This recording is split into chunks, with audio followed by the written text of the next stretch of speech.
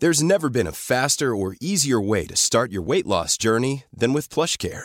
PlushCare accepts most insurance plans and gives you online access to board-certified physicians who can prescribe FDA-approved weight loss medications like Wegovy and Zepbound for those who qualify.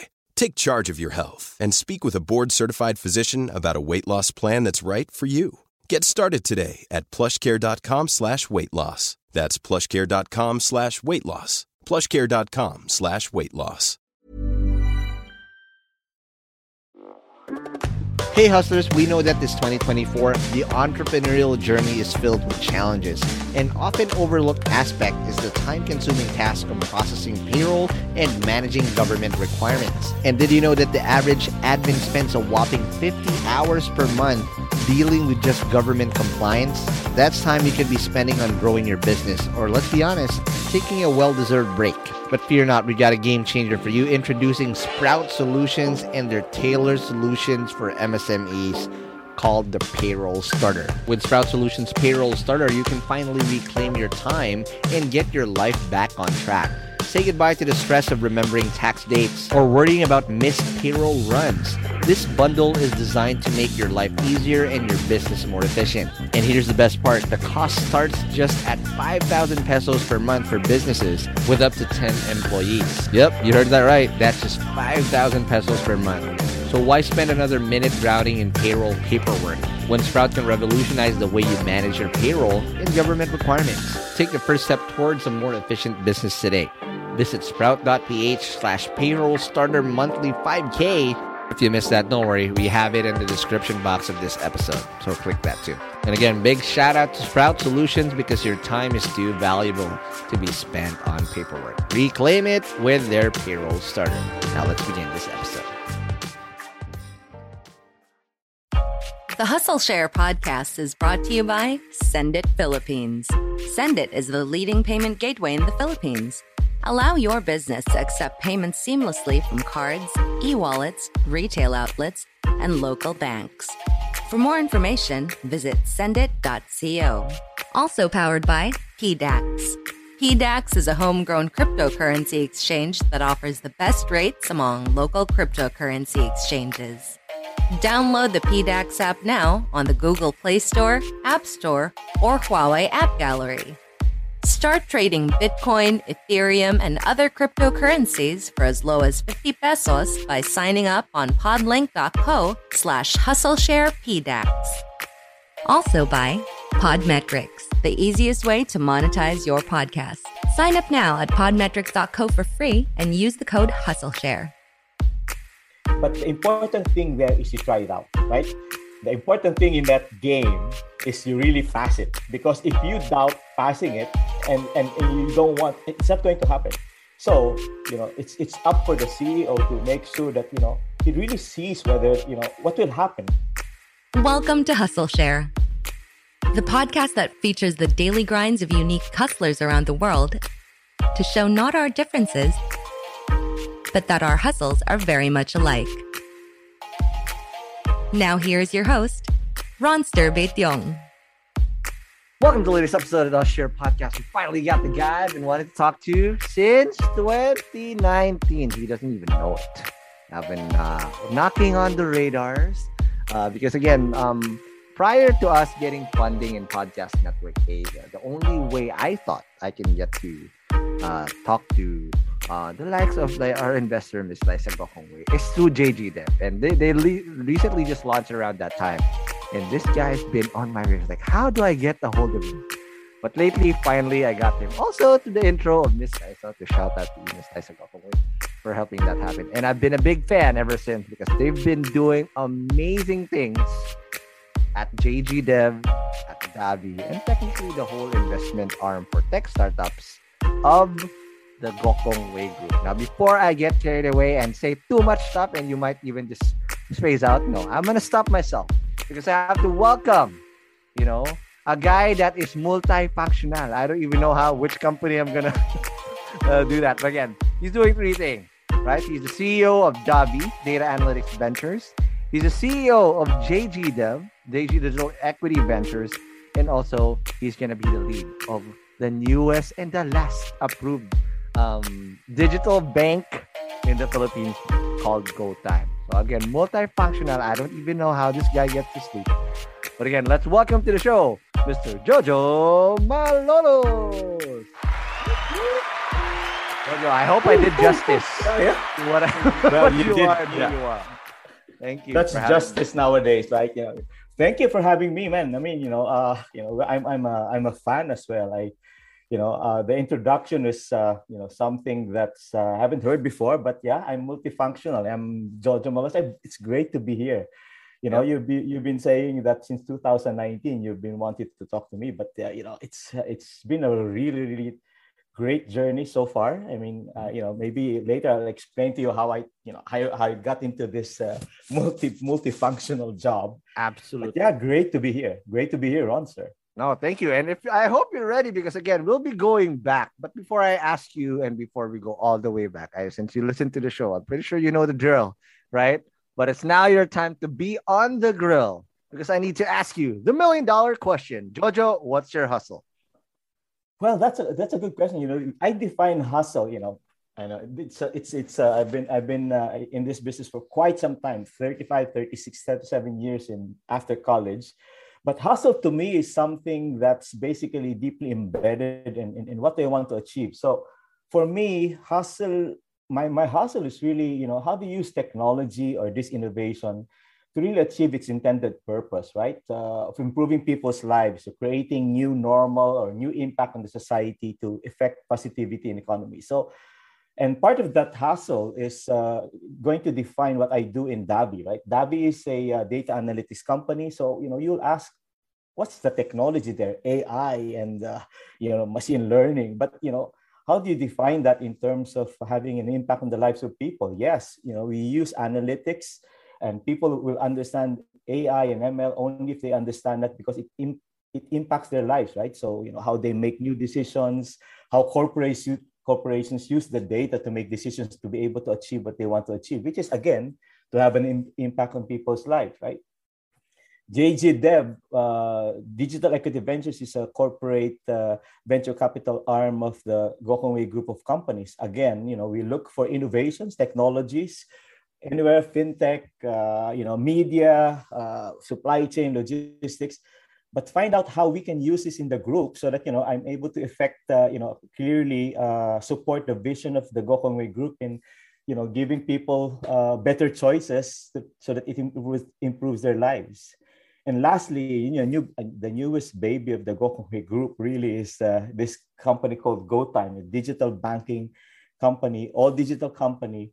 But again, how do we use this digital banking technology to bring this to the masses, to bring this to the base of the pyramid, and actually, tell them, prove to them that this digital banking technology will really improve their lives, will really bring them to, the mainstream financial services that will allow them to improve, their businesses, maybe have new livelihoods built on this, financial rails, right? So that's my hustle. I have to make sure that all of this technology, is grounded and people use it because they find, really, really good impact on their lives for it. Absolutely. And again, I'm very excited because I want to dissect every single, again, there's not a lot of people that run multiple companies. I'm trying to run one and I'm already dying in the process. I can't even release my Ask Hustle Share formats and or there's just not enough time. And I want to know how you do it. But before I get to that, I need you to buckle up, Jojo. Okay. Because we're going to have to ride the Hustle Share time machine.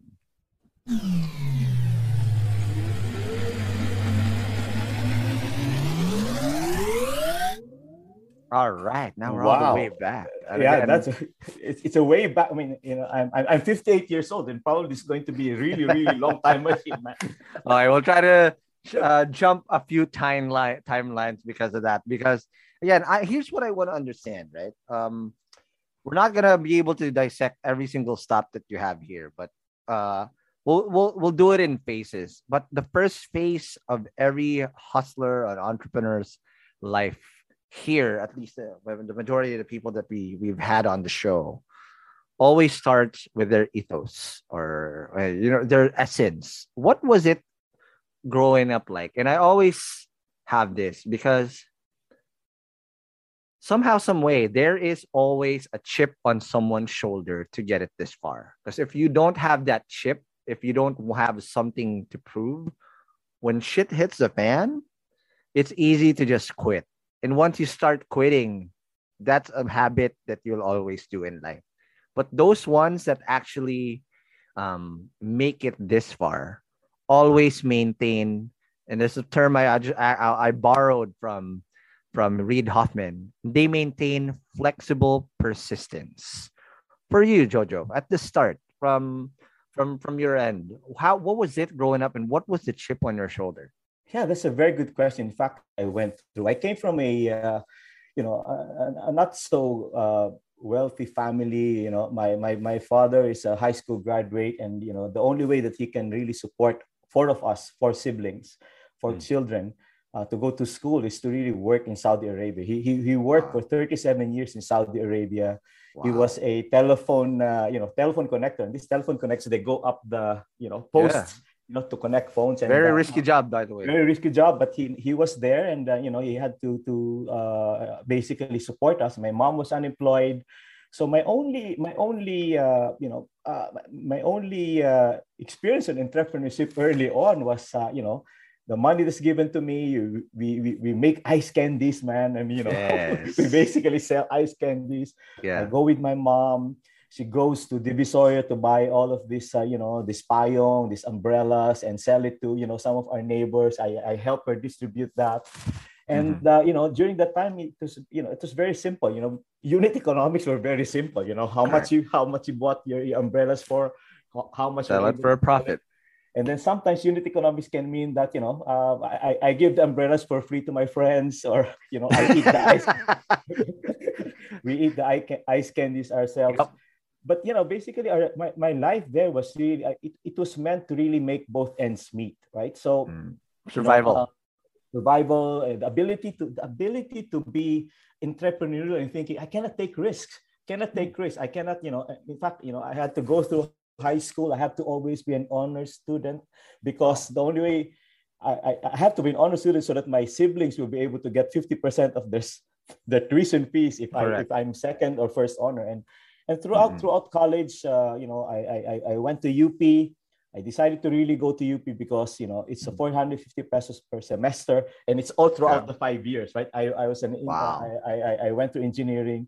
And so that my mom can spend more money on my siblings who had to go to more expensive schools, right? So, but again, after college, I make both ends meet, survival. I had to immediately after college, my first job in NEDA, man, NEDA, yeah, wow. 2,400 pesos per month salary, and I had to split it with paying for the rent of our house, for electric bills and all that. So. Through those years, what I have really learned is that there's always something enough that you can spare for yourself, and also for your for helping out to make both ends meet. And and my dream then was if I can earn so much immediately, I can bring my father back home. But it took him another probably 15-20 years to come back. Wow. to be with us. But again, through that, I was a civil engineer, man. I graduated as a civil engineer for 9 years. I really, I really tried to find, value to really building houses or right. So that was something that I have dreamt, for so long as I'm able to build something, and I see it, really used by people. I was satisfied. But in 1994, after I took my MBA in UP, suddenly I changed careers. So I changed careers and then became a management consultant. Wow. From civil engineering to management consultant, because your MBA was in finance. But my MBA was in finance, in strategy, and then and this is where all of this really great stuff started happening. And I became a management consultant for mergers and acquisitions. I still remember my first job on M&A, man. I mean, I was on deck with the CEOs of William, Gotong, and Aboitiz. Oh my the gosh. Aboitizes were there, the Right, right. Gotongs were there, and then, I was helping them with strategy at a young Yeah. age, and that was the start of my my bringing a new perspective. It allowed me to do a lot of work in Singapore, in Asia, in ASEAN, where I worked with several companies basically along this line. So I saw different perspectives from people running the businesses, and then I ended up really the biggest shift in this particular career was really to be asked by the PLDT chairman and also president, MVP, and also Mr. Nazareno, Wow. Paulie Nazareno, to help them Wow. merge during that time, year 2004. They were already going to merge or integrate PLDT and Smart. You integrate the Right. landline and the wireless. Yeah. Long distance and the mobile. There you Yeah, go. the long distance and the short distance, right?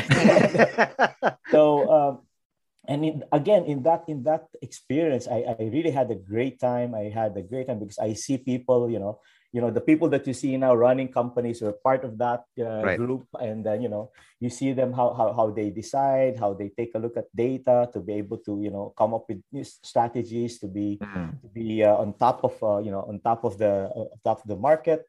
Right. And then that was also the time that I became the CEO of Smart Money.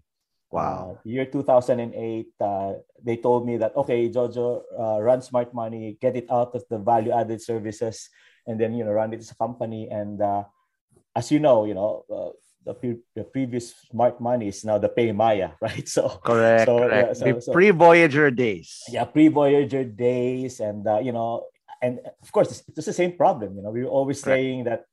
How do we get Smart Money to the base of the pyramid? How do we help, make it an inclusive finance rather than just a value-added service? But we had the problems then. I mean, it was very difficult to sell mobile money to just the smart customers, right? Smart subscribers, because then hindi pa siya agnostic. It wasn't agnostic at all. Yeah, it's very, very much part of the whole conglomerate or the main brand, Exactly. which is Smart. But Jojo, before I push through with this, there's a couple things that I really want to zero in, which a lot of entrepreneurs are going through. Sorry for cutting you off, by the way. No, it's okay. It's okay. The first thing I want to know, in a lot of entrepreneurship, which is the jump, we're always saying the first jump from corporate or from wherever industry they're coming from, in changing a career to being a full-time startup founder, is very similar to that process that you had, coming from civil engineering and literally leaving everything behind to jump into finance and in the business sector. I want to know, aside from the accolades and everything that's printed on paper, how difficult was that? And what were those things that you had to learn? Or two things that I want to know. How difficult was it? And what are the things that you learned from the civil engineering job that you still took along that applied in business? And what are the unique things you learned in the business sector once you jump ship that helped you thrive in that new environment? Yeah, I mean, I think the first thing is really, you have to believe in yourself that you're doing this for something, right? So, actually, Ron, it's a vision, and then the way you decide, the way you take risks. I was already earning. So I was with Ayala Land before I shifted. I was a construction director of Ayala Land. We were managing all of their high-rise buildings in Makati. Right. And then I decided to say, I'm done with this. I'm going to go management consulting, and the salary is. I've been working on this concept of survival. Making both ends meet, and all of a sudden I'll tell my wife, sweetheart, my decision is hardest decision too. my decision is to get into consulting. My salary will really go down by half. Man, my salary, went really down by half, and I had to take that risk. So I think one of the major learning there is that it's a conviction and belief that this is what I really need, right? I cannot say that I cannot, pound myself with saying, but Jojo, you're already earning this, and maybe you're going to get promoted. But it's really a conviction. if you really think that your product, if you put it on an entrepreneurship level, this product will really have an impact, and it's really going to, it's going to fly because of your vision, then go ahead and do it. And I did Betting it on man. yourself. I did it, man. And then, in 2-3 years time, I got promoted. In 2 years time, I was double my salary when I was in my civil engineering job. Right? Yeah. So technically it's just delayed gratification from that point of view, because again, betting on yourself, taking that big risk, but it's high risk, high reward. You might not feel you might feel the pinch at the start, but if that upside is massive, that risk is all worth it. It's not worth it. However, the important thing there is really the belief that this is really, because, what can you do? Do you strategize on the basis of failure? No. To me, failure should not be an option. So you have to work on it. You have to really make sure that you really work on it. And if you really know, if you don't know what you're doing, you just have to trust that you have people there who can mentor you, can help you make it happen. And I think that flew quite well. I was really, basically moving from one company to the other. Mm-hmm. But the unique thing that I learned there, Ron, is that I learned a lot from every company that I work with, that I help, improve their business. And it's across organizations. I learned a lot from the wisdom of the CEOs, down to the wisdom of the union workers, man. I had one job, top down. I had one job wherein, I understand the vision of the CEO and management, but it's going to, they're going to lay off probably 2,000 people, and then I need to make sure that this potentially laid off people will understand what the vision is all about. So I really facilitated discussions on, and this is where I learned a lot about entrepreneurship, because these people who will be laid off, they were really subjected to, a lot of training so that they can run different businesses with the money that they will be getting. You can run a sari-sari store, you can, come up with your own taho vending. Yeah. So I mean, so those are new learnings. You learn from people across the organization. You learn from the wisdom of the CEO, the management. You learn from the wisdom of the people who will be affected. And that to me is, some sort of a, gratification also, because I'm able to have an impact not only on the organization, but by linking their interests, their intended purposes. I'm able to facilitate, successful merger, successful, transformation and all that. So, yeah, I mean, and to this day, I carry that because, that's how I look at entrepreneurs now. That's how I look at founders, their dedication to have an impact, their dedication to, not necessarily to exit right away, but to really have an impact first before they deserve to get the exit that they want, right? Absolutely. And it is that empathy really that, coming from the kuya who's toiling on a day in and out trying to make ends meet, because you came from that mindset, that you came from that scenario. I was in that too. For the longest time, my vision or my even in my startup life, the ethos was not thriving. So that's why it's Alien now in Podcast Network Asia, where, we're thriving. This is weird. Because majority of the time, we're on survival mode all the time. It's like making ends meet, meal to meal, bill to bill, every 15th to 30th. And those are the people that you empathize well because you came from that. But you also now understand the point of view from a macro point of view, when you zoom out, where everything kind of fits into place. Now, before I take our first break, right? You said these are basically what allowed you to perform.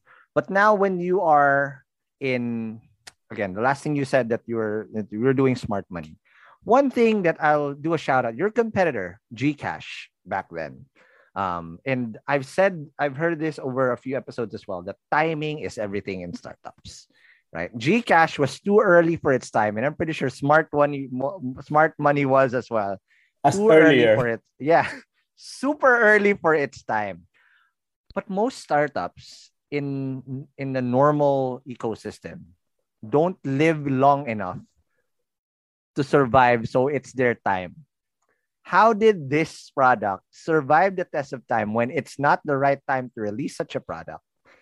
To the point where you've seen the different direction. Okay, the macros, the market dynamics are now in our favor. How did that product survive before and not fold? Because it was easy to pull the plug. You know what? Yep. It's not working. So how did that work? You know, again, I think this is a very good opportunity for me to share my thinking about how it went about, right? So we started Smart Money in 1998, and then GCash in 2004, right? So for More or GCash, less it's been same time. 17 years, right? 17 years, and then, but I think the reason why it survived is because that's something that they comment about the Philippines in the global market. They said the Philippines come up with really, really bright ideas, but they're not able to sustain it, right? Correct. So, do you know that the smart money and the GCash bits are really first in the world? There's a lot of Wow. companies that haven't done it. I was in the US 2012, and they can't even imagine that smart money was already 2012 is about 14 years old already, Yeah. and they have just going to start with something new. So I think Yeah. the main reason that it survived is because other products, similar products, actually succeeded in other countries, right? So maybe for Globe or for Smart, I mean, we cannot just basically say that we're done with Smart Money or we're done with GCash, when in fact Revolut is succeeding, when in US, in Asia, this True Money in In Thailand Thailand, right? is making waves, and there's even Nokia Money that's really be making a lot of money in Africa. We were even ahead of M-Pesa, man. Yeah. M-Pesa right now is the most successful mobile money in the world, in Africa, because Right. it has made money early on. It has millions and millions of billions of dollars of impact on the economy of Kenya. And then maybe the owners of GCash and Smart Money said, we cannot fail on this when we started it, and then the others did not, and the others succeeded by just copying us, right? How could they copy a failure, right? So Right. maybe that's something that's intrinsic in us, and I think it was well worth pushing it. But again, they got a lot of help from external Of course. funders in Tencent and then Alipay. But again, you know another joke is that we started with Smart Money and GCash way back. We were already talking about banking the unbanked, right? During that time, Correct. the unbanked was 75%, 70%. Up to now, it's still 70%. But we're here to change that, and I Correct. guess through time, we also have to thank GCash and Paymaya for being able to create this notion that success can come in at a later stage, but success will really have an impact on the economy, on the lives of people. And I think that's something that most of these startups, particularly the fintechs, are really trying to follow and emulate. And I hope they're able to sustain that, because there's a lot of market for everybody. So I think a lot of these players can coexist. No, totally true. And that's where that survival mindset helps, because there again, timing is everything in startups. You can have the best innovation, you can have the best team, but if it's not just the right timing when you do it, you have to figure out a way to survive, stay profitable, because not all checks will be available for you, right? Exactly. Yeah. And until the tide turns in your favor and all of a sudden it's now high tide and you can thrive, then that's when you bank in. But again, all of these things take time. Again, there's no such thing as overnight success. All of the successes that you see now were years and years of hard work and sacrifice and delayed gratification Yeah. to even get to where we are and where they are now. Maybe what I can add more also is that after my stint with Smart Money, I went to the US and really did my consulting on financial inclusion. I went to Africa, I went to Latin America, I launched similar products in Brazil, in Peru, Argentina. The works, man. I mean, you can see how Right. how these people really look for for innovation so that it can really improve their businesses. I went to Africa, to Kenya, Uganda, Ghana, Rwanda, and saw how people are really able to use this, and are really able to the base of the pyramid. I mean, they are really going out of their homes and put their cash in a 7-Eleven or in a sari-sari store just to be able to do a transaction on the phone. And then my last stint outside to prove that this really works is in Cambodia. I went to Wing. And again, one of the major learnings that I can really share with everybody is that, accept that you fail, right?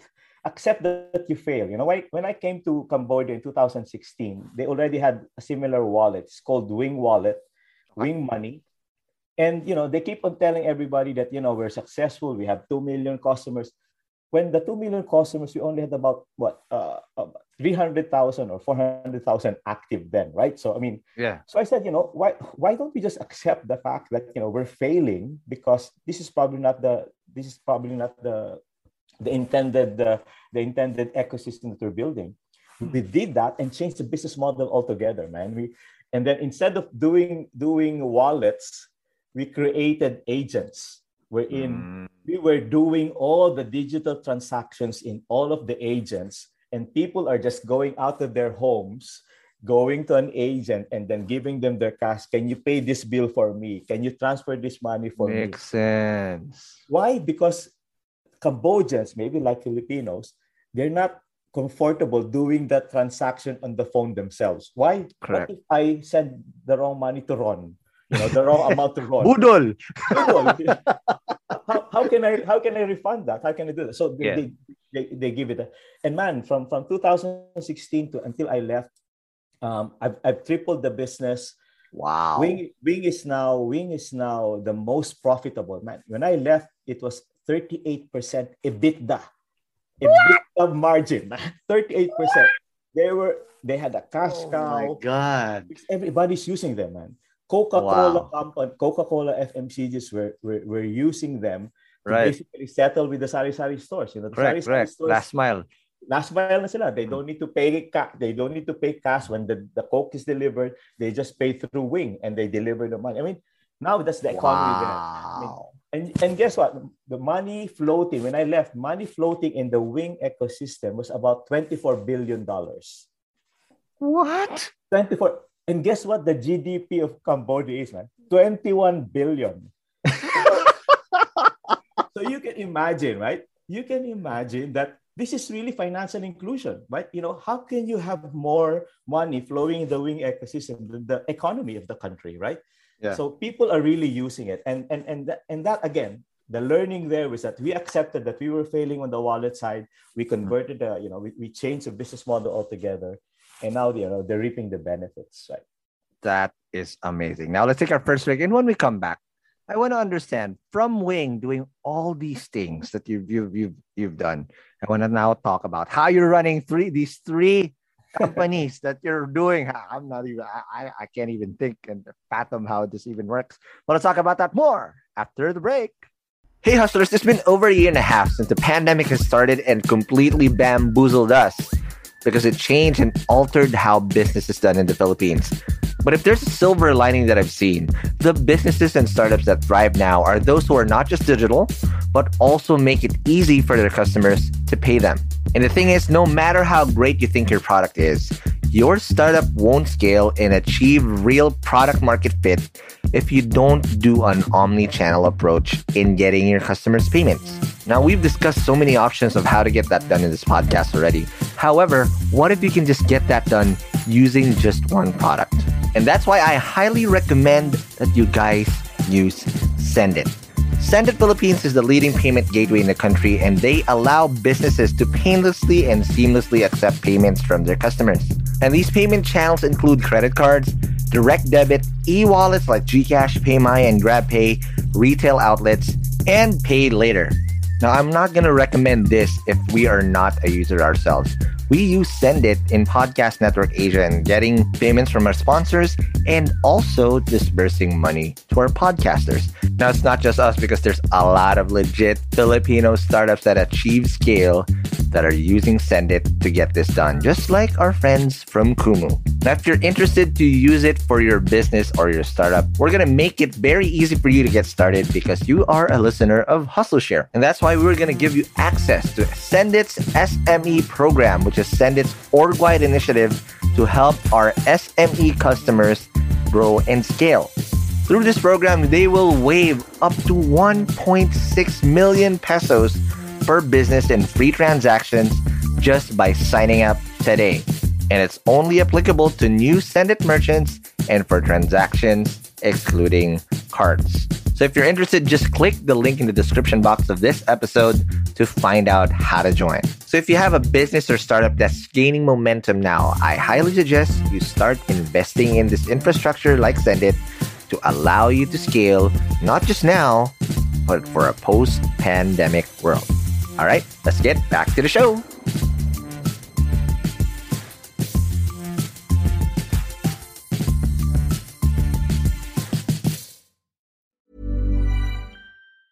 This Mother's Day, celebrate the extraordinary women in your life with a heartfelt gift from Blue Nile. Whether it's for your mom, a mother figure, or yourself as a mom, find that perfect piece to express your love and appreciation. Explore Blue Nile's exquisite pearls and mesmerizing gemstones that she's sure to love. Enjoy fast shipping options like guaranteed free shipping and returns. Make this Mother's Day unforgettable with a piece from Blue Nile. Right now, get up to 50% off at BlueNile.com. That's BlueNile.com. Spring is my favorite time to start a new workout routine. With the weather warming up, it feels easier to get into the rhythm of things. Whether you have 20 minutes or an hour for a Pilates class or outdoor guided walk, Peloton has everything you need to help you get going.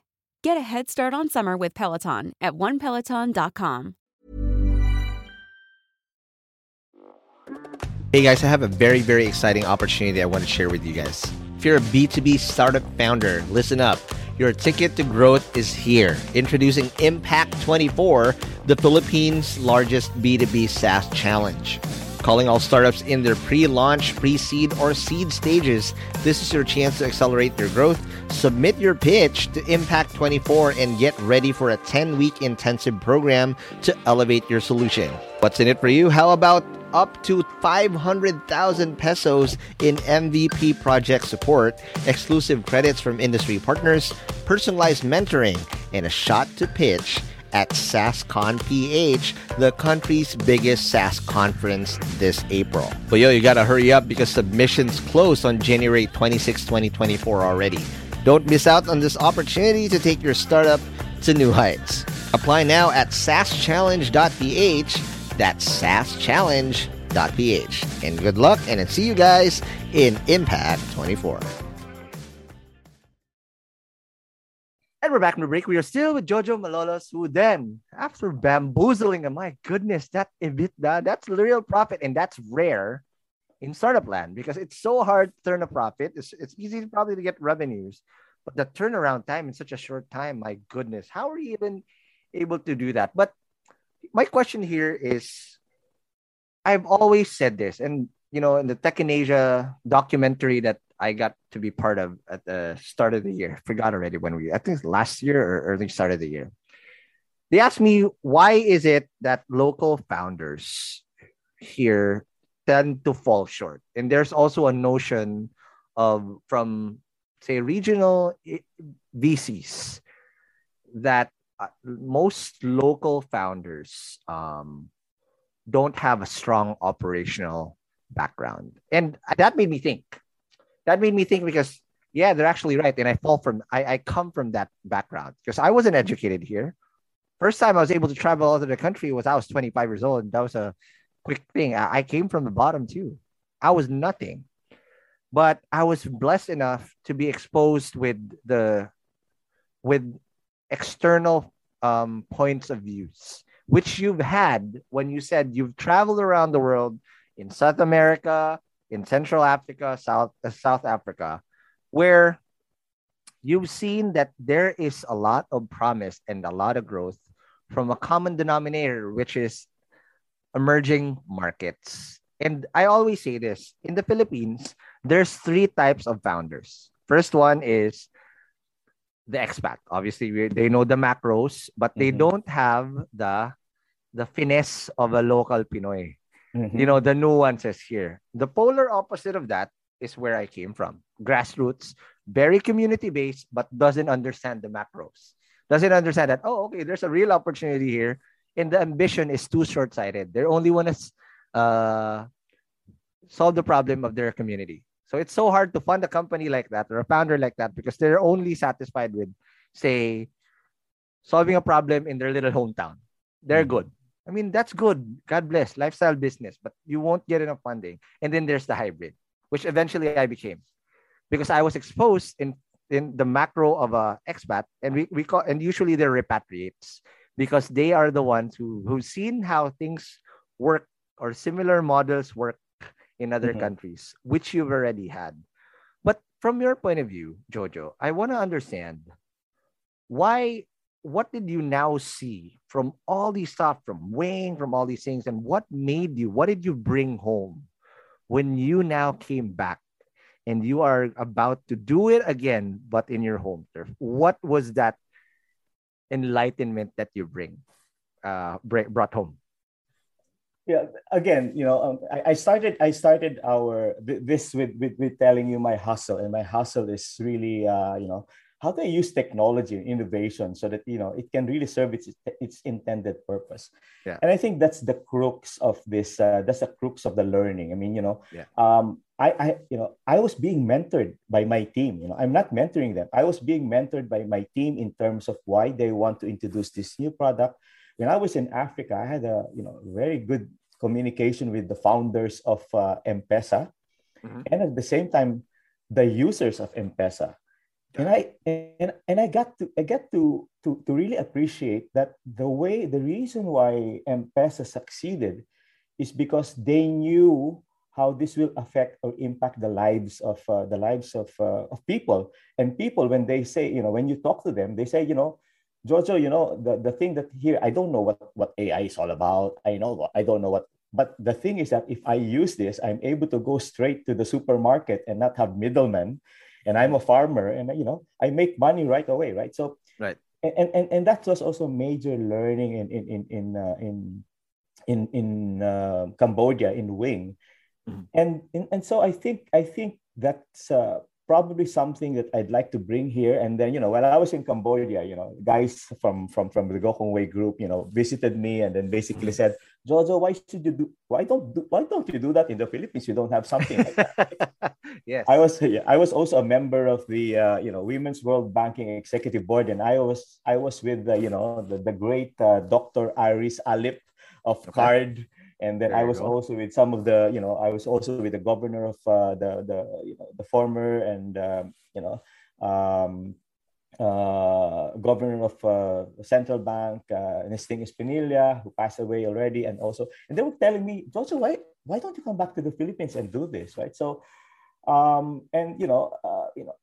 I was 3 years already in Cambodia, and I came back. And then, but you're right, Ron. I mean, there has to be something that you are going to bring, to the country. Correct. For you to matter. But and then I like what you said, and is there something really that can be sustainable relative to do that? And the learning is not just for me. The learning is probably for people that I work with, or I enable to work. Yeah, and that's true. And now I want to understand. So you had that inkling. What made you come back? Because again, you're already a trailblazer. You're everywhere, right? But there must have been that extra push for you to come back home and do this in a grander scale. Because at the same time, based on your LinkedIn, you came back September 2019 as CEO of two companies. Dabi, which is again Data Analytics Venture Incorporated, which is going to be also in the Gokong Wei group, and also the CEO of JG Dev, which is again the investment arm of. Those are two different hustles altogether, because one is operational, and one is again putting your PwC hat on again, and looking for people to fund externally.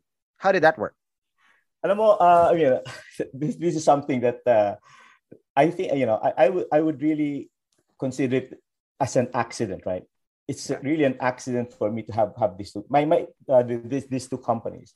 The intention for me really was to help set up a digital bank, right? Because that's what I did in Wing.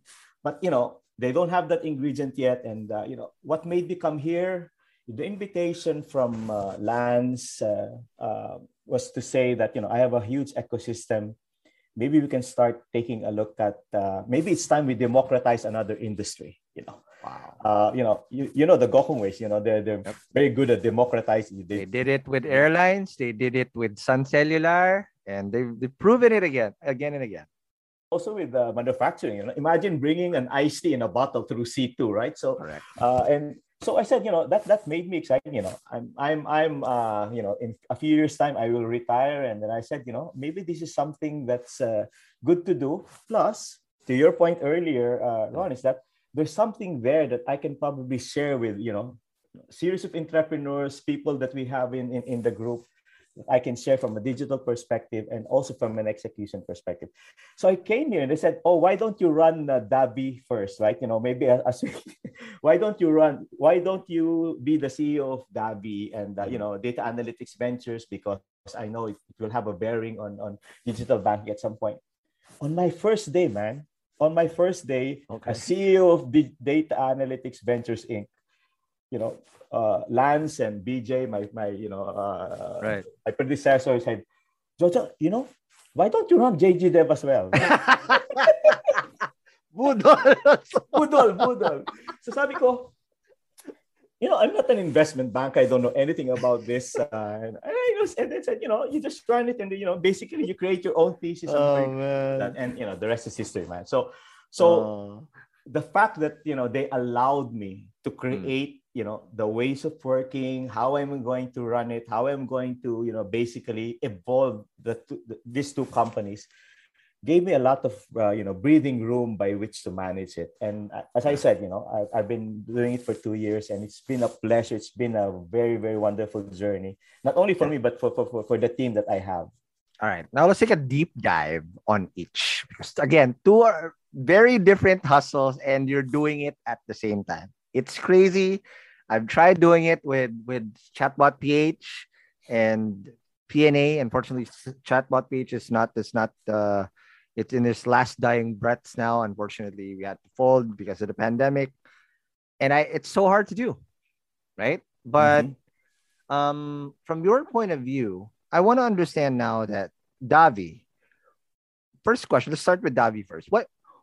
Why is there's very few conglomerates who understand the value of data, and to come up with a company that primarily zeroes in on data, how to interpret it, and how to make APIs the center and the core of everything. Because what people don't understand, they think that AI is just about to come, and APIs, you have no idea.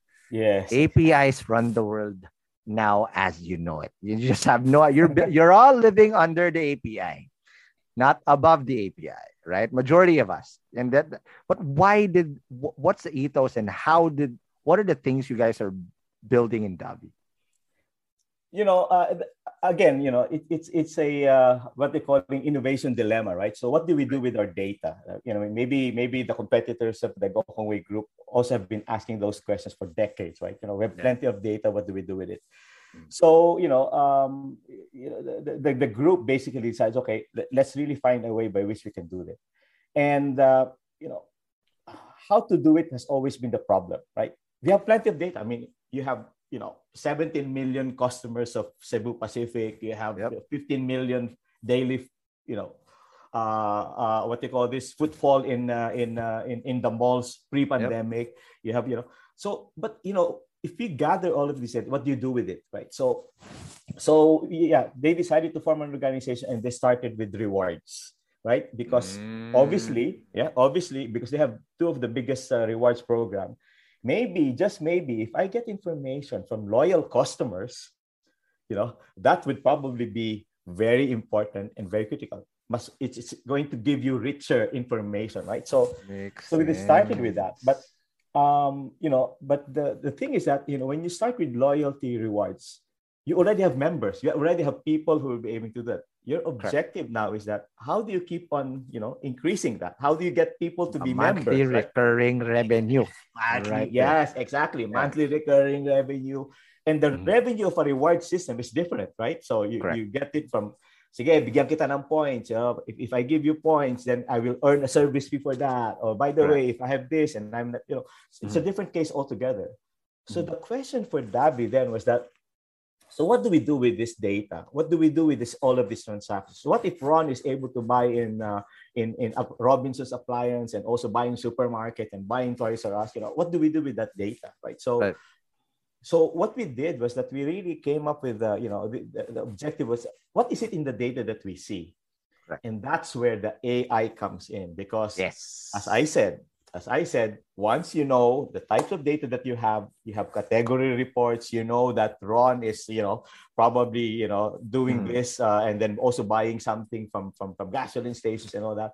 So what do you do with those strategies? So do you use it for reward so that you have members? And our decision was not the way that the AI or machine learning was able to give us. It is a way, again, going back to my hustle, Yeah. to use technology to have an impact on the business, right? Correct. If I use this information, would Unilever be able to improve its sales on its snore, Yes. given this behavior? Should it give me an opportunity to price it differently and all that? So now the data will now be able to create an impact on decision making for you to come up with different strategies across your business. And obviously, this is going to be very, very beneficial for the group, right? So that's where we are. We have tons and tons of information. The value, however, is that these are coming from loyal customers. They will continue to come back. Correct. If you give them promo, if you give them points, right? So that is that's the thesis of Davi. And why am I able to run it? Man, I have already learned the science of delegating, right? There you go. Find somebody who will be able to do it, because I'm no expert in AI. I'm no expert in this, but you get people who are able to do business analysis, use this analytics. So I have very, very good people who's able to run it. I just give directions and what we want to do. But again, it's about being able to have the right people who share the same vision with you. Absolutely. Now, before we jump to JG Dev, I want to understand, in Davi, what type of skill set did you even build that? Because here's the problem with doing tech products here. There's very, very, very scarce talent that are available to contribute on day one. Majority of the time, they're going to have to build them up, and there is a learning curve, right? Or if they are available, they're probably going to cost an arm and a leg and probably 2 other limbs. Yeah. Because all your limbs combined, because it's so expensive. Because again, the supply is so less than the demand that's out there. And again, everybody's trying to outbid each other to get that type of talent. But what type of talent did you surround yourself with, especially with the type of data analytics? There's not a lot, even if you do have the framework to understand machine learning and whatnot, there still needs to be a lot of data structuring that you need to do in order to yield the right decisions that you want to measure and also decide on. Mm-hmm.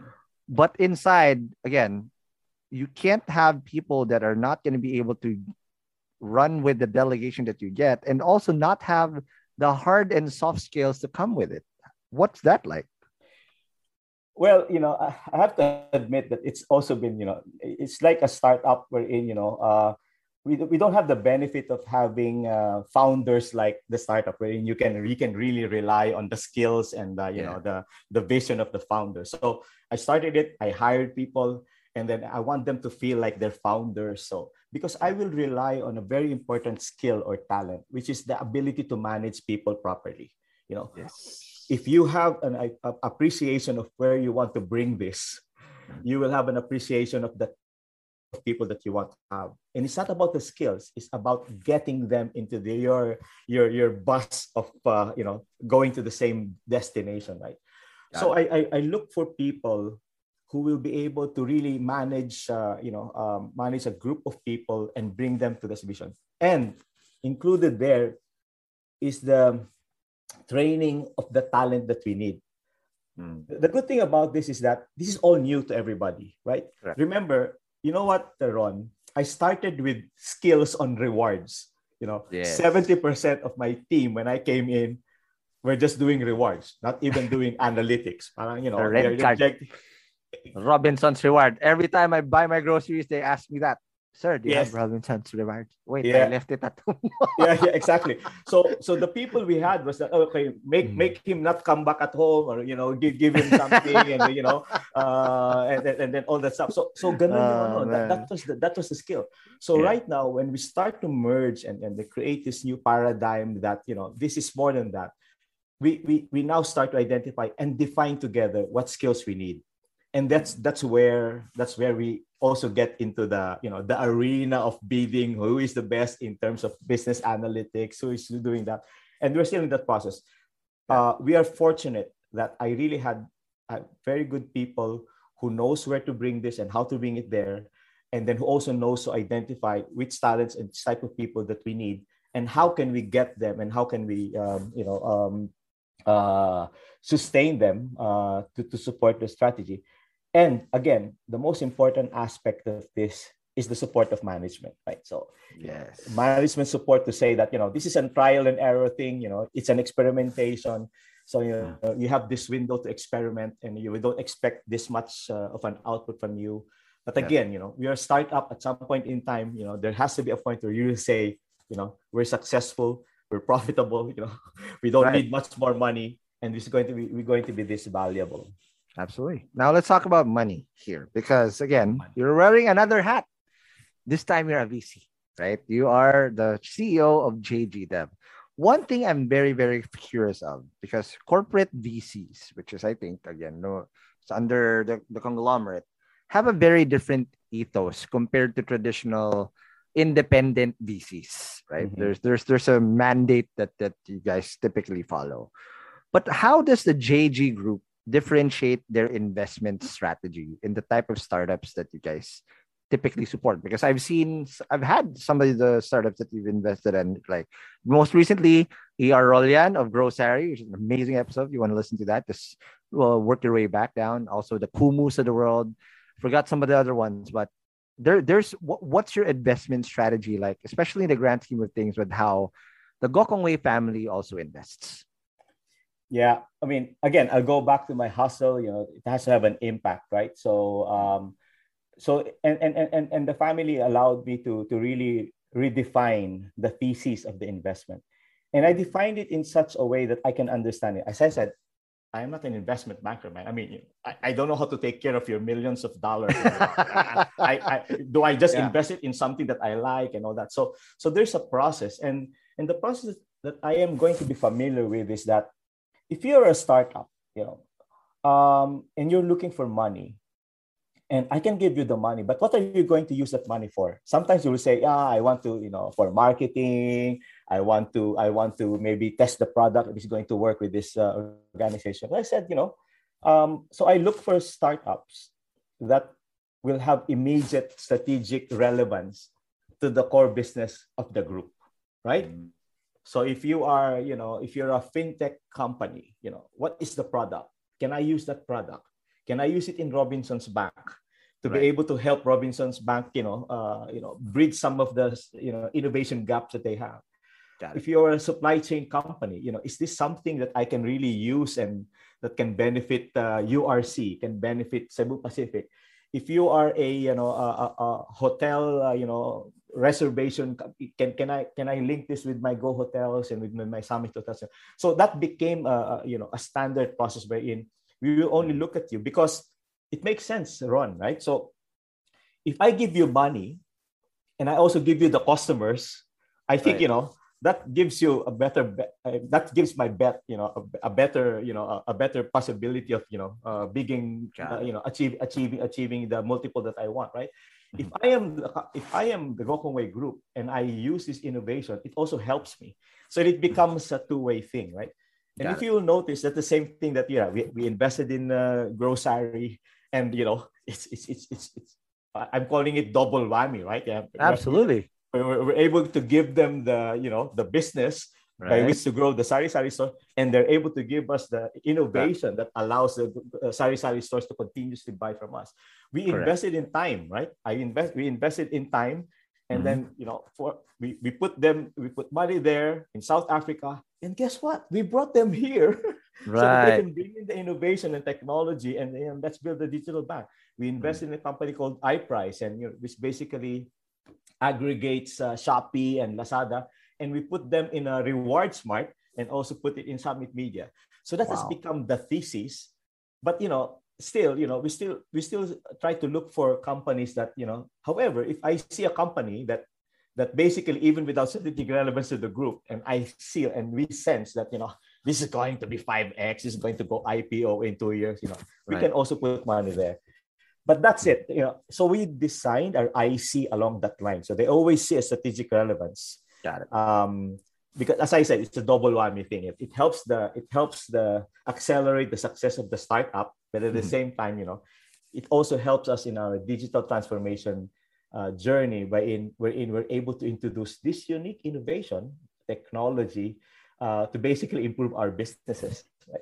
That's amazing. Now, more than the fit and more than again of course the exit that we're looking for, whether it's IPO or acquisition, I'm pretty sure there are going to be intangibles that you look for, especially with the founders that you like to support.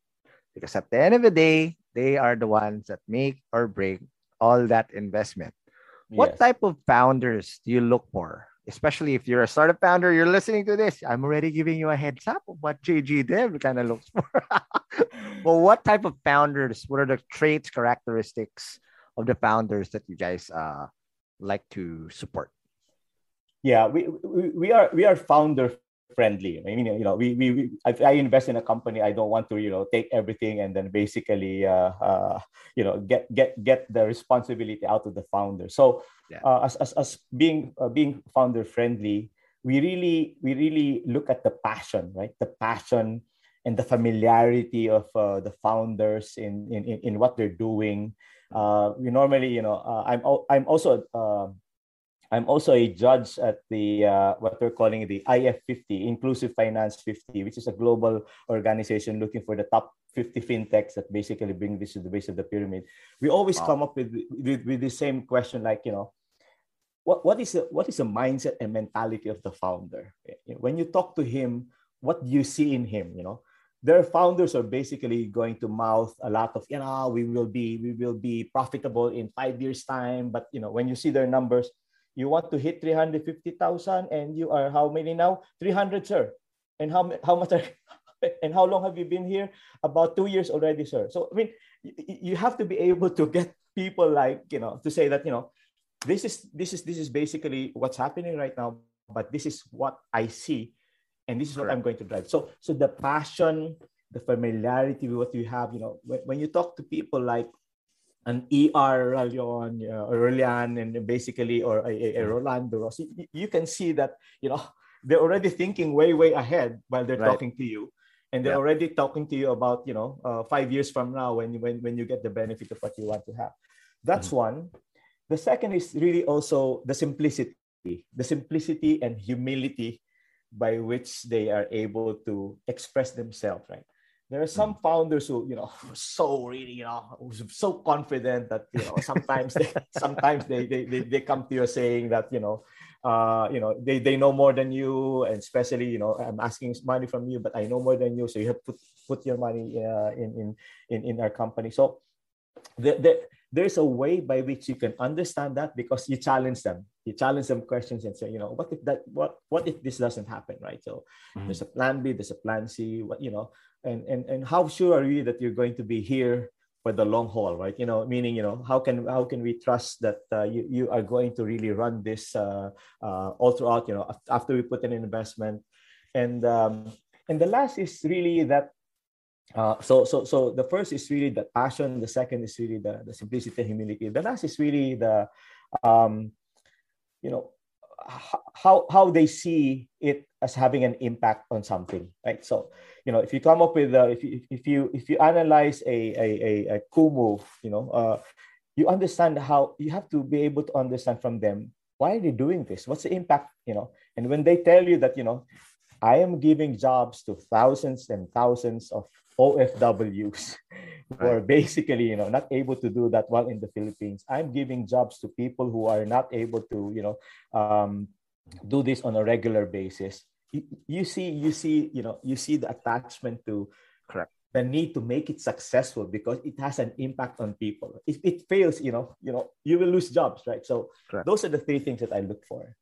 Wow, that's amazing. But now, other than the founders, obviously, and whatnot, there's also in VC land, there's a certain stage that a typical fund likes to come in, right? That there's some people like to go in at idea phase, take the highest risk, but smaller checks.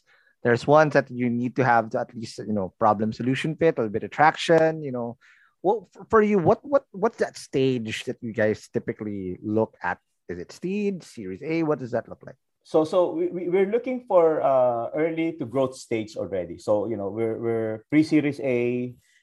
We want to make sure that the product already is on the ground. You've already commanded a good level of market appreciation of the product, and there's already some semblance of tested name product. No? And I only have a group of about 5 people who basically analyzes all this stuff. Actually 5 including me, so maybe 4, right? The first 5 basketball. The first five. So I also need to be conscious of the time it takes for them to really analyze a company, and just batting average. I started 2019, we had 3 companies that we invested in. Okay. And then now we have about 11. Wow. So, I mean, in the pandemic, Ron, right? In the pandemic, you're able to invest on those companies. And this is also classic, the very, very determined team to really look at, this from a pre-Series A to Series, actually, we can reach up to Series C. But, wow. Yeah, like with Grocery, that was a Series B. It's a Series B, and we also have backup. No, we also have the family sometimes, supporting this types of investment. So, but the more important thing for me in the Series A, Series B is really the impact of this investment, the impact of us putting money at this point in time in helping you achieve what you want to achieve at some point. So it's dual always. It's the impact on the market that you want to target, and also the impact financially, right? It will be 2x, 3x, and all that. So that's been the how we've looked at it. Sometimes, Ron, we really see companies that are on the seed stage. The idea is really mind blowing, and I said, and then when you look at these people and they say that I'm going to raise 20 million.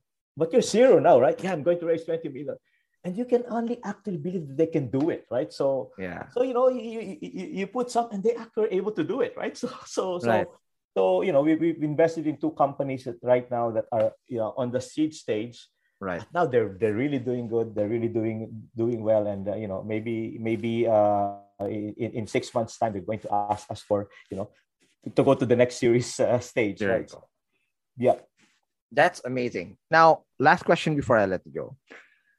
All of this won't happen if there isn't massive enthusiasm coming from the Gokong Wei family. I've had a personal experience of how excited Miss Liza is and how involved she is trying to understand how we can really partner up and work together to achieve a common goal. Again, bigger than ourselves, creating new media, at least in podcasting, amplifying voices that were not heard before with traditional media, and having no ceiling at that.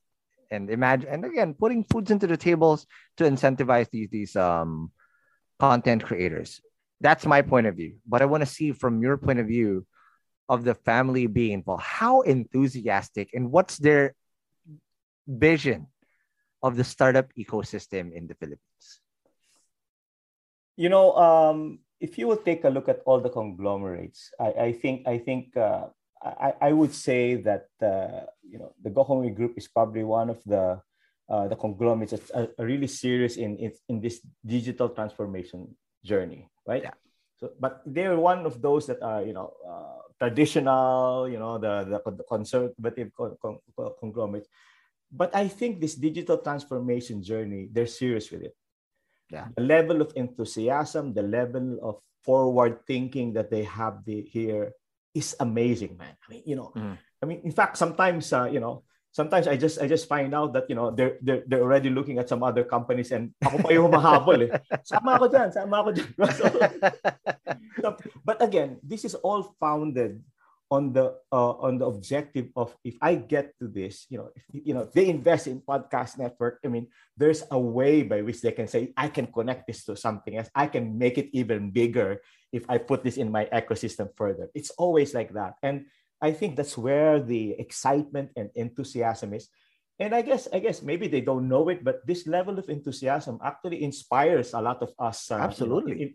In pursuing a lot of these things. And it cuts across the organization, actually. And not only in JGDev, not only in Davi, but the rest of the organization, because we use this as a basis to tell everybody else that, maybe you'll be invited sometime, man. When we come up with our, digital content strategy, maybe they will start talking to you and basically say, why don't you share what you're doing? Because it can be part of the strategy moving forward. As long as they let me host the same way I host this, then okay, game. Oh, yeah. Okay.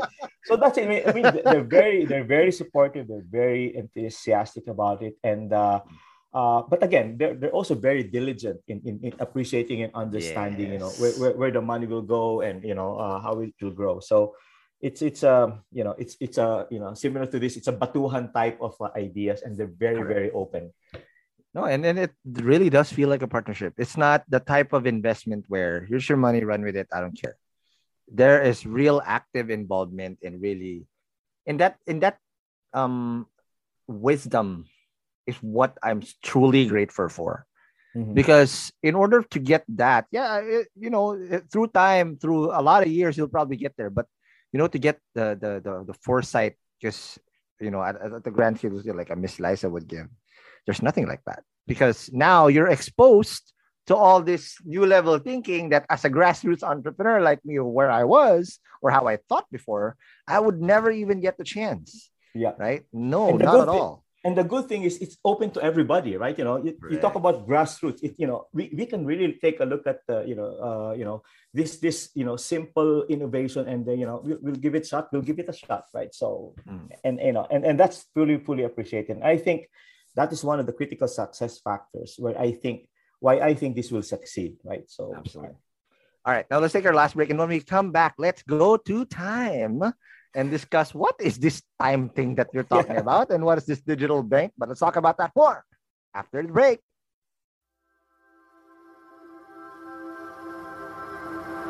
Hey hustlers, 2021 just breezed past us, and I hope things are better for you during this pandemic, because we're almost there, and I think we're pretty close to finally getting over this hump. But the bad news is the whole dynamic of how business is done has completely changed because of this pandemic, and you need to invest into new business models to make good investments.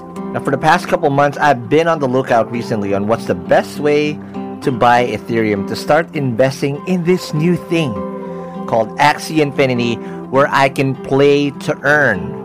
And I found the best platform to buy and sell Ethereum with the best prices in PDAX. PDAX is a homegrown cryptocurrency exchange licensed and regulated by the BSP that offers the best rates among local cryptocurrency exchanges. Through their user-friendly web exchange and mobile app, Filipinos from all walks of life can trade and purchase crypto anytime, anywhere.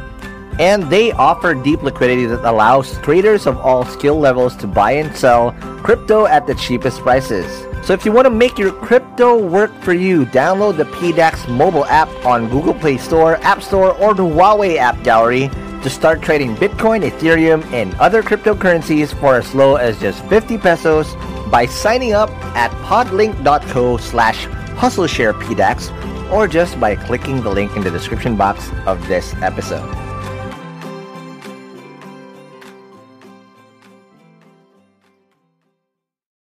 And we're back in the break. We are still with Jojo Malolos, who again dove with us twice on his hustle. I don't even know how he does. JGDev and Davi. My goodness. But that's not it.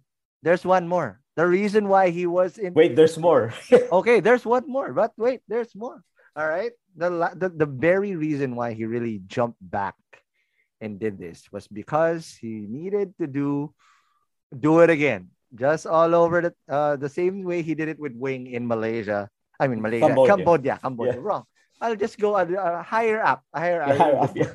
Skip Thailand and then go to Cambodia. There you go. And do it again, but this time hometown. And just recently, on this batch, you're the last digital bank that got the go ahead from BSP to do it. And this was for Go Time. What are you building and what can people look forward to with this newest digital bank that will now come into the country? Yeah, they say it's just in the nick of time, right? So, right. Kita mo naman, pun intended, right? Pun intended, right? So, yeah, I mean, we're excited about this mainly because, as I said, this is the new level of democratization that the Gokongwei Group is excited to bring forward. We have a bank, but again, the Robinsons Bank has been there for quite some time, but it's meant to really look into the commercial bank market. You have branches and all that. So sure. It again, when I was asked to come back, the foundation of the interest into digital banking or non-commercial bank type is really because of the ecosystem, right? Yeah. I mean, this ecosystem is really, really very, very powerful. So how do we harness that? How do we use innovations and technology to be able to harness it and improve even much more the power of the ecosystem and how it will impact society and how it will support the vision of the Gokongwei Group? So right. And since I came back, I've been on the lookout for partners, local partners. I've been talking to a lot of pawn shop companies. I talked about wallet companies, and I said, but there's digital banking is so new, and challenger banks and neobanks. I mean, it's to me, it's all highfalutin words that people don't understand. I have an anecdote. Just give me this time. Okay. When I was in Wing, Ron, the mandate was that make people how do you call it? We will make this a cashless society. So in our effort, those are the big words before. Cashless society. So I went to the remote areas of Cambodia, and I talked to some people, and I said, "What do you think? How would you want to be part of this cashless society wherein everything will be going through the phone?" And I said, and this guy said, "Sir, I'm already cashless. I don't have money." So that dawned on me, man. That's true. That dawned on me. Say, how can we bank the unbanked when the unbanked does not have money? So they don't need a wallet. They don't need a digital bank. What do they need? A livelihood, right? Because if you give them livelihood, then they will be able to understand that, if this money that you earn is put in a bank and do this, then you will be able to save. So that's what we're looking at. The ecosystem provides the completeness of that experience, right? Yes. So we are able to create opportunities for people to own sari-sari stores, right? Maybe to own a drugstore, or maybe, if you are a sari-sari store or owner already, through Grocery, we will be able to augment your business. So that has been the thing that came to mind. So when the BSP came up with this regulation, and this was just last year, right? So they started to say, okay, we will open a new category. It's called digital bank, branchless, no branches, only one headquarters, and everything should be digital. We said, okay, but we need a partner. So we started talking to them and said, we want to have this, and we heard that most of these other digital banks have already applied and are planning to do the same thing. But again, this introduction to time, wherein we using JG Dev, we invested in time, and we found out that this company's been really, really phenomenal in terms of its operations of a digital bank. And it was an opportunity for us to partner. So we brought it here. The overall intention in our mind is that, again, we want to make sure that this is distributed. This is really brought to the base of the pyramid. And this time, I think we can. Because a lot of people are always saying, we are here to bank the unbanked and then bank the underserved, serve the underserved. But this is really an opportunity for the Gokongwei Group to really use financial digital banking innovation Makes sense. to alleviate the operations of either that's Cebu Pacific, or if that's URC manufacturing, that's a mall, wherein we will be able to really make sure that it has an impact. And therefore, we came up with a new, a hybrid model of digital banking, right? So Got it. that's why we have kiosks. We will have kiosks because the movie Field of Dreams, di ba? Parang Yep. you build it and they will come. We don't think that if we build it, Nope. they will come. No, you Never. go to them. You go to them. Right? You have to come. You There have you to go. come. You have There to you come. go. So, we think that by putting in kiosks on people, that will interest them. I put a kiosk near a drugstore. I put a kiosk near a supermarket. And if they're going there and they say, it's 5 minutes, you will get your card, you'll get your account. Correct. Voila. And you have that real estate already. You're everywhere. We have anyway. we're everywhere. So we think that this is going to be successful. But again, we don't know technology that much. We're banking on the experience of time, as they were able to bring from 0 to 3.5 million customers in 2 years. Maybe we will be able to do that. I'm bringing in my experience in Wing.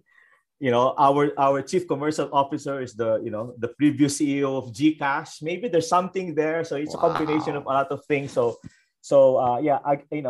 very upbeat.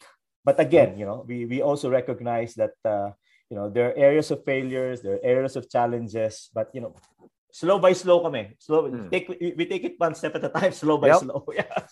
But yeah, eventually you're gonna get there, because again, you've done it before, and that's the reason why you can't do it again. Now, that's what I want to understand. Let's straightforward to the founders that are listening to this.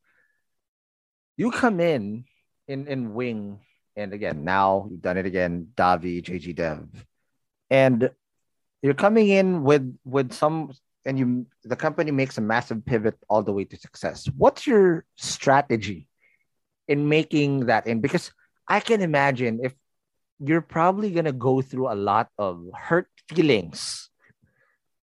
If you're going to say, hey, this is not working out, you have to do this. And there needs to be a lot of internal persuasion that needs to happen for that to happen. Because a lot of people are going to be skeptical. What was this new guy? Why is he here trying to do all of these things? And then again, until you prove them wrong. But how do you even get over that first hump? And how do you persist through doing 180-degree turn from road to failure all the way to EBITDA, $20 billion. And now you're about to do it again. How does that process work? I've been with the conglomerate for about 2 years. So they pretty much appreciate and understand how I deal with the science of delegation. I empower people to that. But a critical aspect of what we have done so far, Ron, is to basically define success with failure, right? So we have to, parang black and white, and you don't know black if you don't know white, right? So here we have to understand where we're going to fail, and it can sometimes be deliberate. So it's okay for us to start feeling the hurt, right? So it can be deliberate to say that, okay, the first 6 months is experimentation. What can we experiment on? Some things that we don't know, right? And then we'll be putting this person, we're going to get them from this company, and then we have to create a new culture. What if it fails, right? What are the potential, areas of failure? So first is that we need to accept that it's going to be challenging, and we have to be specific about it.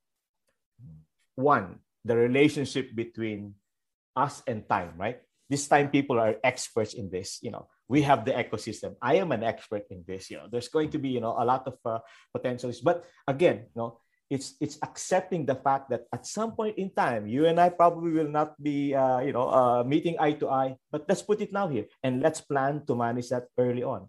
Maybe we have our shareholders, coming from the different groups of the group, coming from different companies of the group. We know their expectations. I put in money here. When will I get my return? You cannot tell me that it's 15 years or 10 years. So we also need to be able to design our governance structure so that they appreciate and understand where the potential areas of failures will be. But having said that, Ron, I can only say that now. I don't know what will happen when rubber meets the road, right? When rubber meets the road, and the road is, the road is narrow, And it's not about rubber meets the road. It's about bringing a car into a narrow street, right? So, right, absolutely. So we just have to be open to all of those possibilities. Yep. And I guess I'm very confident that the family, the Gokongwei group, looks at it along that line also, because this is something new. We also don't know something about it. It just happens that we know that the benefits will be humongous, and we are willing to take some risks in terms of making it right, or absolutely. maybe coming up with failures and correcting it at some point in time. Got it. Hey Hustlers, it's time to talk business once again, and we're excited to share a bit more info about our sponsor, Sprout Solutions. And again, just like what I said at the start of the episode, you should check out Sprout's Payroll Starter as you grow your own startup, because this bundle that they have is literally what you need to take your startup to the next level as you grow your employees. And this bundle is your key to freedom, including payroll outsourcing to experts, a subscription to timekeeping and attendance software, and government compliance services. Sprout's Payroll Starter has you covered for payroll, BIR, SSS, and taxes. All the stuff that no founder loves to do. So let Sprout handle the busy work and say goodbye to lines and tax payment stress. All this for as low as 5,000 pesos. Again, that's just 5,000 pesos all in for your payroll and HR needs. So visit sprout.ph payroll-starter-monthly-5K, or again, just click the link in the description box of this episode to elevate your business management game. And again, big thank you to Sprout Solutions, liberating your time for what truly matters. Hey Hustlers, wish there was an easy way to open a bank account and grow your money without the hassle of lengthy application process and income documents? Well, I got good news, because today's sponsor, Uno Digital Bank, is here to help you achieve your financial goals. You can easily open an account with the Uno app in just 5 minutes and one valid ID.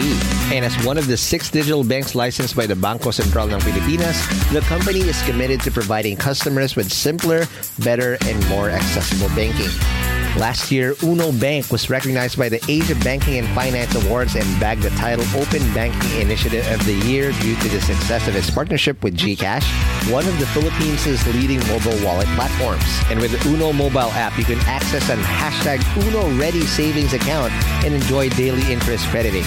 With their hashtag Uno Earn or hashtag Uno Boost time deposit accounts, you can enjoy a high interest rate of up to 6.5% per annum. Enjoy monthly payouts with hashtag Uno Earn and flexible tenors with hashtag Uno Boost. Other app features include pay bills, the Uno Virtual Debit MasterCard, life insurance, scan and pay with QRPH, and loans. And the one thing that I really love about Uno Digital Bank is they're open to collaborate with a lot of Filipino startups. I've had a chance to see the partnerships that they've had lined up with the startups that they have, and it's truly exciting to see how a digital bank like Uno can enable startups to unlock the power of fintech through digital banking. So if you're ready to elevate your banking experience, download the Uno mobile app today from the Google Play Store or App Store. Or if you want to collaborate with them, I'll be happy to give you an intro. Just shoot us an email at hello@hustleshare.com.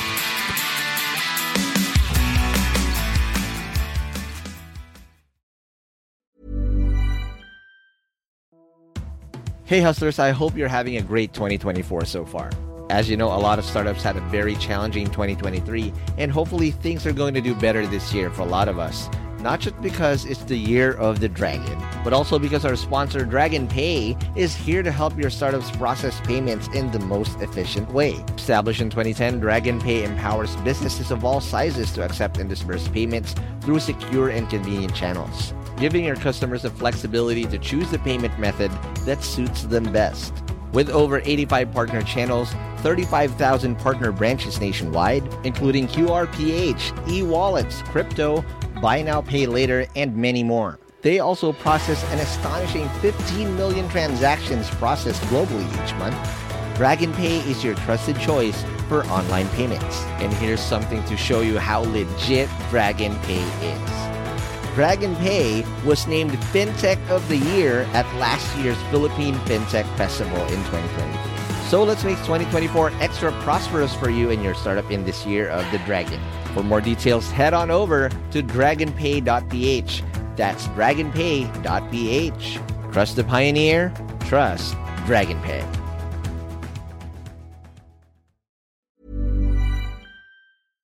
And you mentioned again about delegation, but I'll just really deep dive on this with delegation. How do you specifically delegate? Because that's the challenge of that's the transition that I've always seen a founder to a CEO where they struggle. Because the founder, right, you're trying to create an MVP. 9 times out of 10, you're going to have to do the thing yourself. You're a jack of all trades and you have to be an expert in everything. Your marketing, customer validation, product, whatever. Everything is you. And then all of a sudden you get a little bit of traction. There's another layer under you that you're going to have to delegate to. That's where people struggle into delegating things that they built themselves well, right? And then it's a new baby after another. You're going to have to pass it on to somebody else.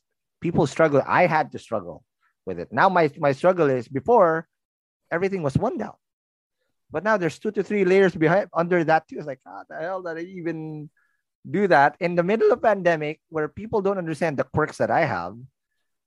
That before it's easy to make those things. So it's a struggle because you have to lead differently in the middle of pandemic. More than half of my team are people I've never met in person, right? So it's tough. But delegation, there must be a constant in there. What was your strategy doing that? Yeah, I'll share with you that it took me 1 year before I left Wing. The chairman of the company says, you cannot leave Wing if you don't have a successor, right? If you don't have, and if there are no Cambodians who will be able to run this, right? So it took me about less than a year to really, it's a delegation plus empowerment, right? So it's delegation is empowerment. But all of this, Ron, is built on your ability to make the decisions that you will be accountable for, right? The buck stops with you at the end of the day. The buck stops with you. So I will tell them, okay, this is something that you have built. This is something that you're very, very comfortable with. Unfortunately, the expectation of decision making is on me. I am now delegating that decision making process to you. Okay, make or break, make the decision. If it doesn't go well, we have a plan B. If it goes well, then we're good. So I create that empowerment process wherein, what if they don't like this? What if no? If they don't like it, what's your plan B? If they like it, what's your how do we move forward? And I'm not basically giving away that responsibility as the CEO to kasalanan mo yan. Yeah, that's your fault. Yeah, it's not me. No, I will still be accountable for that. But the thing is that you make them feel that they can make certain levels of decision that are probably new to them, and then I'm going to cover for them, right? Because that's the only way that you can get them to appreciate that the delegation is not just purely delegation; it's empowerment as well, right? So you have in a startup company, I think that's very important. Amongst the founders, they empower each other, they delegate, they empower each other. But it's really around decision making. Who makes the last decision? If it's going to be the CEO who's going to make that decision every time, that's going to be very, very toxic. They're going to be slow as hell. It's slow as hell. That's why you need to create that mentality or mindset or paradigm wherein, I did this, I created this, this is my product. I have to be able to make a decision on this, right? So that's my thinking in terms of delegation. It's not really just dumping this work. It's really delegating also and empowering them to make decisions that probably they were not able to make before and they're not comfortable making, but I'll support them in their decisions. Absolutely. Now, in that said, right, and not everybody's ready for that. That at least from no matter and this is the struggle sometimes, because no matter how much you want to delegate, and it comes with the freedom to make your own shots, mess up, make mistakes. But some people, it's unfortunate because you give so much freedom and the ability to make the shots. But some people just come from an environment where the normal process is for the littlest and the most petty of things, they require approval. Right? And the reason why I'm asking this is because a lot of founders listening to this podcast are also in the process of defining that culture that they want to scale. And the pros and cons of having, you can be totally despotic and be on top of every single decision, but somehow, some way down the road, you're going to have to let go of those decisions to people you trust. The flip side of that is some people are just not ready for that responsibility. They whittle away, they cry, and they leave. How do you prevent that from happening where you typically screen out that the person you feel you're going to delegate to is not, it's just like, basketball, of my favorite reverence. Okay, winning time, last 2 minutes. I'm the point guard. I know I'm being guarded by three people and I have no chance or no choice but to kick out the ball to you. What are you going to do when you're wide open? Are you going to bobble the shot or are you going to shoot it and win us the game? Some people just shoot the game and boom, we're going to be happy because we're going to win. But some just bobble and pummel the turnover, right? How do you choose the people that are going to kill at the end? Well, unfortunately, you cannot choose, right? You can only hope for so much. Hope for so much.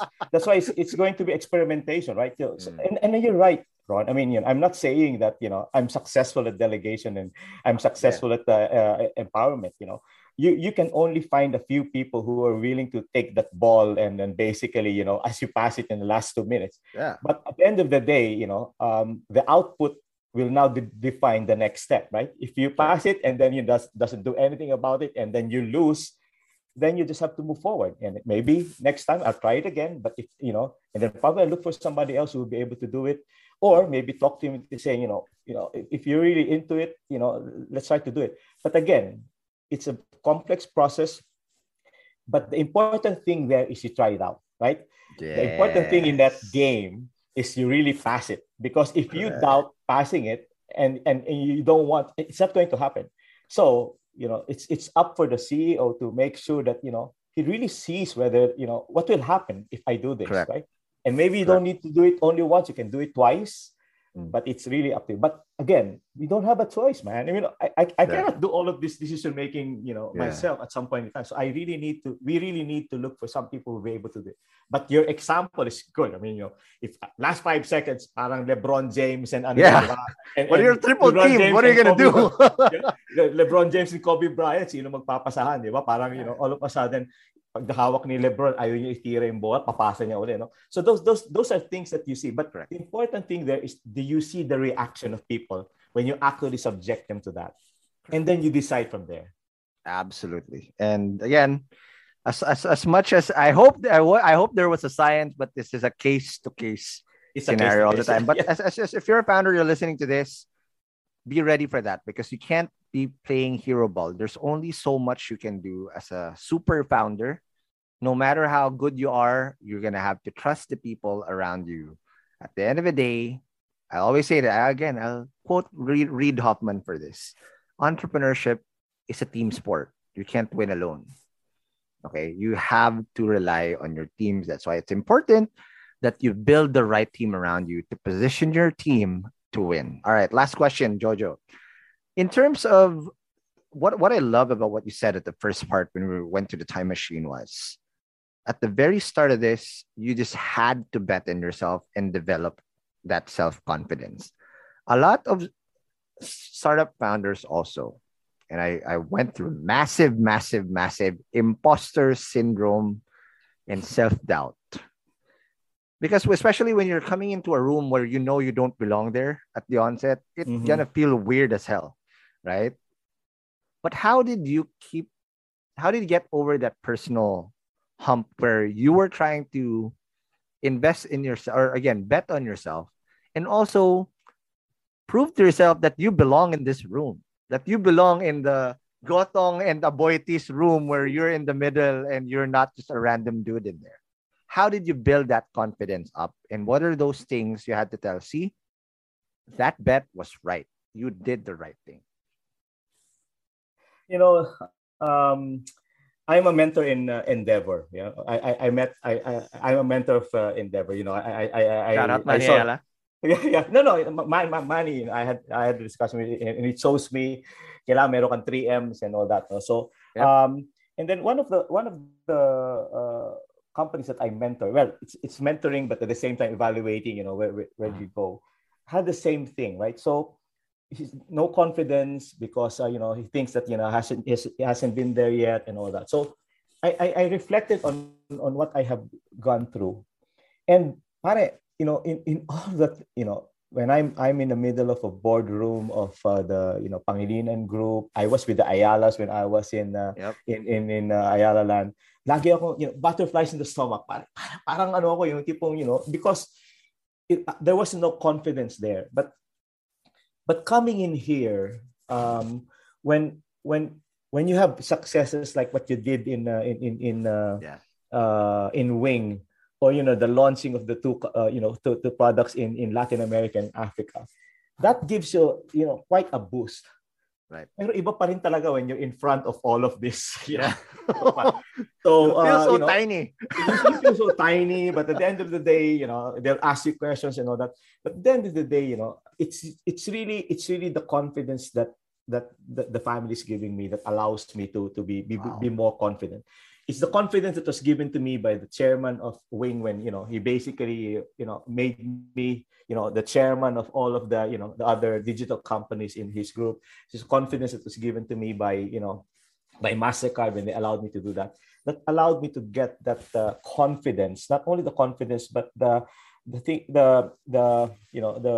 firm belief that I'm doing right, and I'm not hurting anybody. And even if I make these decisions, I'm not going to be instrumental in making other people suffer, right? Correct. So that's what's in my mind, and I've always brought that because that's probably something that my father taught me. I can only give you this. The only thing that I can give you. Of course, I'm supporting them now. My mom passed away during the pandemic. I'm sorry. But this is something that I want to also, share with my kids, be confident in what you do, because, for so long as you're not able to hurt anybody, or, you're not able to, kill anybody with your decisions, you're good. And, you will always be proud of yourself. And that's something that I will always want to basically retain, that at the end of the day, the pride of my kids of their dad will be very important to me. That is amazing. Now, last question before I let you go. Sige. Now, you've been through a lot of battles. I'm pretty sure you know this, that you've done a great career for yourself. But sometimes the flip side of success is that, and I went through this a little bit after Chatbot, is that after that, I asked myself, now what? What's next?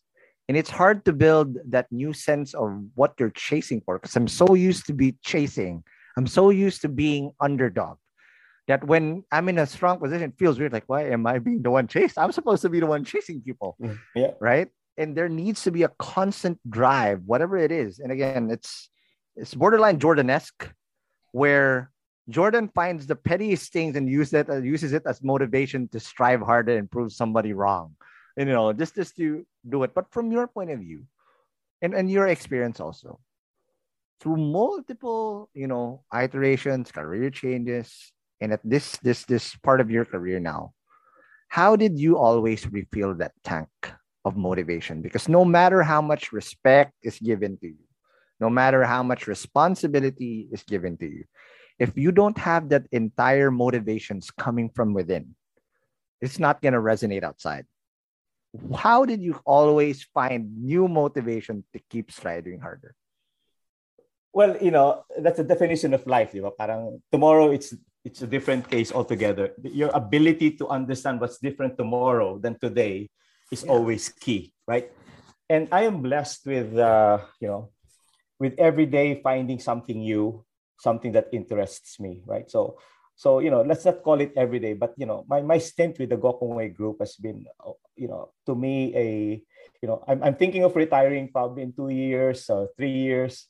But to your point, there's some motivation to say that you shouldn't get tired of building new people, building talents and building people to become leaders of this group, of this country, right? So that to me has been the motivator. When in the companies that I have now, I have people who I look at to be probably going to succeed me, or probably going to be I can have a startup and I can get them to run it.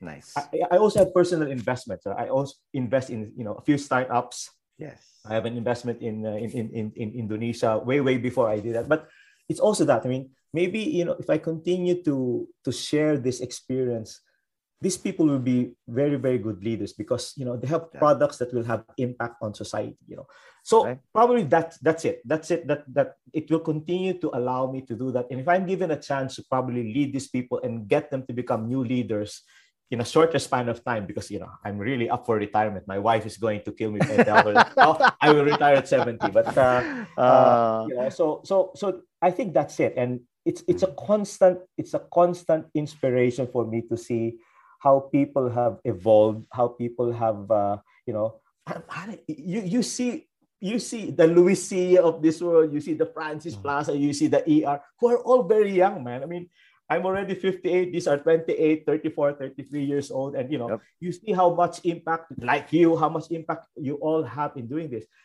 If I have a part of building some more, Ronsters or some more ER or Yan, I'll gladly take it.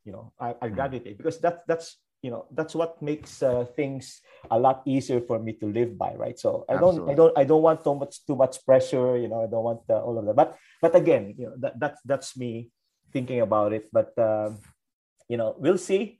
I'm very happy where I am right now. I'm very happy with at least the impact that I have had on some people. I've always been like that. I always take a look at the people that I worked with before who are now CEOs of different corporations, and I'm happy to always receive their messages to me to say that, boss, thank you for the for the things one is running Western Union, one is running Bayad, one is running it's in ADB and Mastercard, and and I'm very happy that they took the track that we work together with, right? So that's amazing. Then that's just like Manny Ayala said on our 150th episode. It's all about paying it forward. Again, thank you very much, Jojo, for such an amazing episode. But before I let you go, if they want to pitch or they want to work with you in Davio or they want to be part of Time, where do they go and to reach out to you, and how do they do that?